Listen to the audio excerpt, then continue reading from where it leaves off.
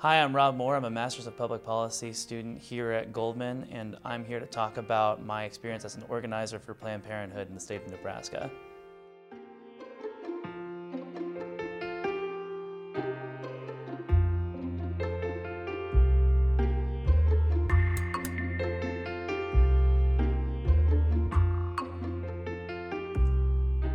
Rob, it's great to have you here. Thanks for having me. I appreciate it. Thanks for coming to the living room and want to talk about how you got here and what you've been doing. So you were in Nebraska and working for the mayor's office, and what were you doing there? I did a stint with the AmeriCorps Vista program there for a year. That's actually why I moved there in the first place. I went there to go work with neighborhood associations. And I was originally hired to work with neighborhood associations on their social media and a mapping project. But 3 months into my time there, the major nonprofit that served the neighborhood associations in the city that I was placed at closed overnight. Wow. So I was left. What happened?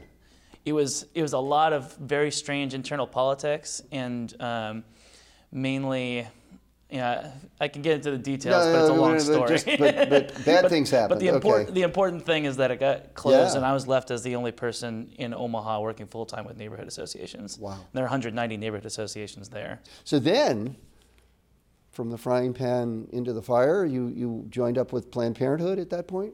Yeah, I worked right after my Vista term. I got into public health, and I worked for a substance abuse nonprofit. And then this position opened up at Planned Parenthood, working as their regional organizer for the whole state of Nebraska. And it was a fantastic opportunity. I got to organize around elections, do some lobbying, organize people for like public policy issues. And we touched on everything from local school boards trying to get sex education reformed at the local level, all the way up to trying to hold off legislation that could have potentially closed clinics in the state of Nebraska. So why is sex education? Let's start, sort of build on this. So start with sex education. Why is that important to have that in the schools? Well, it's important because, well, one, it's very important for people to have all of the information that they can to be healthy. We're talking about young people here. Young people, and young people are going to end up being older people at some point. So a lot of people think like, oh, we shouldn't be teaching kids about, sex. This isn't something that they should be learning about. Well, they're going to end up being adults at some point. And if they're not learning this through the educational system, and a large percentage of them aren't going to be going to college at all, this might be their only opportunity to get any sexual health education. What do we know about sex education? There are some people who would claim that makes children, young people, promiscuous, and there's others who might say, well, no, it gives them the information so that they can avoid unwanted pregnancies. What do you think's the bottom line there? Well, this was a really cool opportunity for me early on to learn about some things that would be touched on at Goldman later. Okay. Which is there are a number of randomized controlled trials that have happened with sex education programs where they've randomly put people in sex education or an abstinence-only program or no program at all.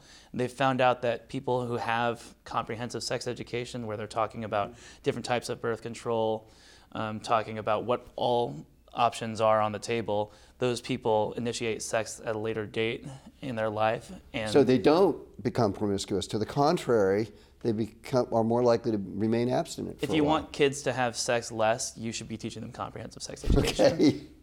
Okay. Yeah, so STI rates and teenage pregnancies also. So sexually lower. Transmitted diseases Yes.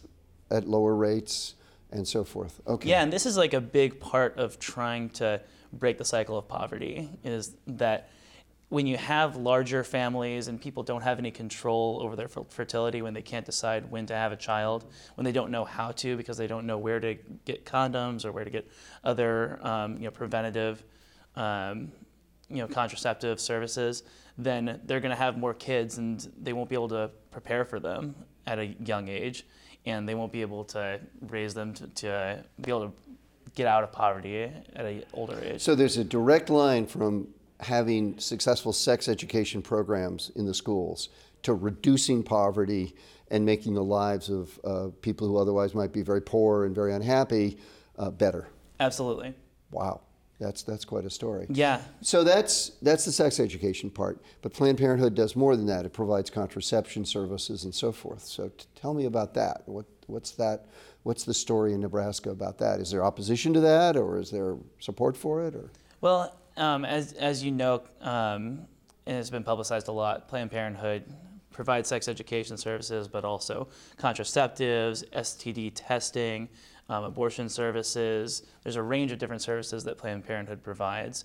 And Planned Parenthood has 2 clinics in the state of Nebraska. 2. And yeah, one in Omaha, Nebraska, and one in Lincoln, which are the 2 largest cities.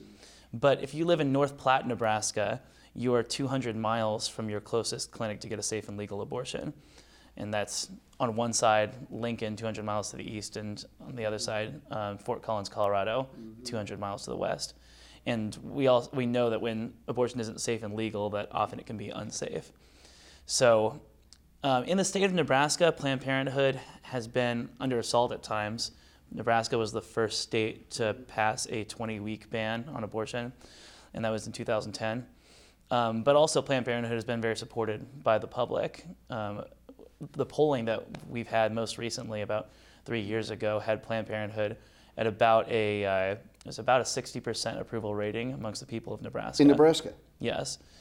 Most people have a very positive perception of Planned Parenthood. There's a vocal minority that doesn't, but people understand that a place like Planned Parenthood is often the only healthcare services that people who are in poverty get. About half the people who go to Planned Parenthood in Nebraska are under the poverty level, and for many people, that's the only healthcare provider that they're seeing all year. Now, is that just healthcare regarding reproductive issues, or is it broader than that? That's a lot of people getting their annual exams. At Planned Parenthood? Yeah. Yeah, Planned Parenthood is where a lot of women go to get their annual exams, and that's their opportunity to see a doctor, and and then they might get referred for other reasons.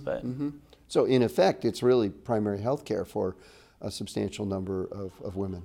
Wow. Yeah, because Planned Parenthood uses a sliding scale, it ends up being the fallback measure for a lot of people who can't be able to buy health care in other places. And because Nebraska hasn't expanded Medicaid, a lot of people who are low income don't have health insurance still. So let's just back up. So that they haven't expanded Medicaid, by which you mean that with Obama health care, the offer was made to the states that they could expand Medicaid to help poorer people and increase the number of people who were covered. But Nebraska was one of those states that decided not to do that.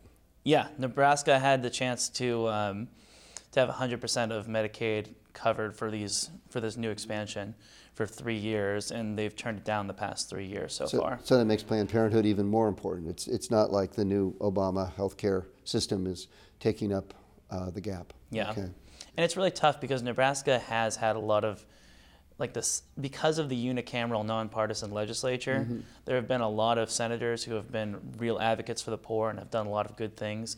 But this issue has just become so murked in politics that even an extremely nonpartisan state like Nebraska can't pass it. Right. You remind me that Nebraska is unique among American states in that it just has only one legislative chamber, which is called the Senate, I take it? Yeah. The unicameral legislature is what it's known as in the state. Is the Senate, yeah. So it was a progressive era, I think, change, and supposed to make it more progressive in terms of its policies and so forth. So why did you come to GSPP? Well, I came to GSPP because I ultimately wanted to learn more. I'm trying to get back to Ohio at some point. That's where you grew up, was Ohio? Yeah, that's where I grew up, and I've been enjoying California. It's been such an awesome experience to see something very, very different from Nebraska or Ohio, but I felt like I needed to understand more of the science behind how you look at a policy and how you evaluate it, and to find out how to put forth the best policies to be able to impact poverty in a real way in the United States. Well, it's great to have you here at the Goldman School. It does sound like you've learned some things, and I hope you'll learn even more, and it certainly sounds like you're doing extraordinary things with your life. So thanks for being here. Yeah, thank you so much.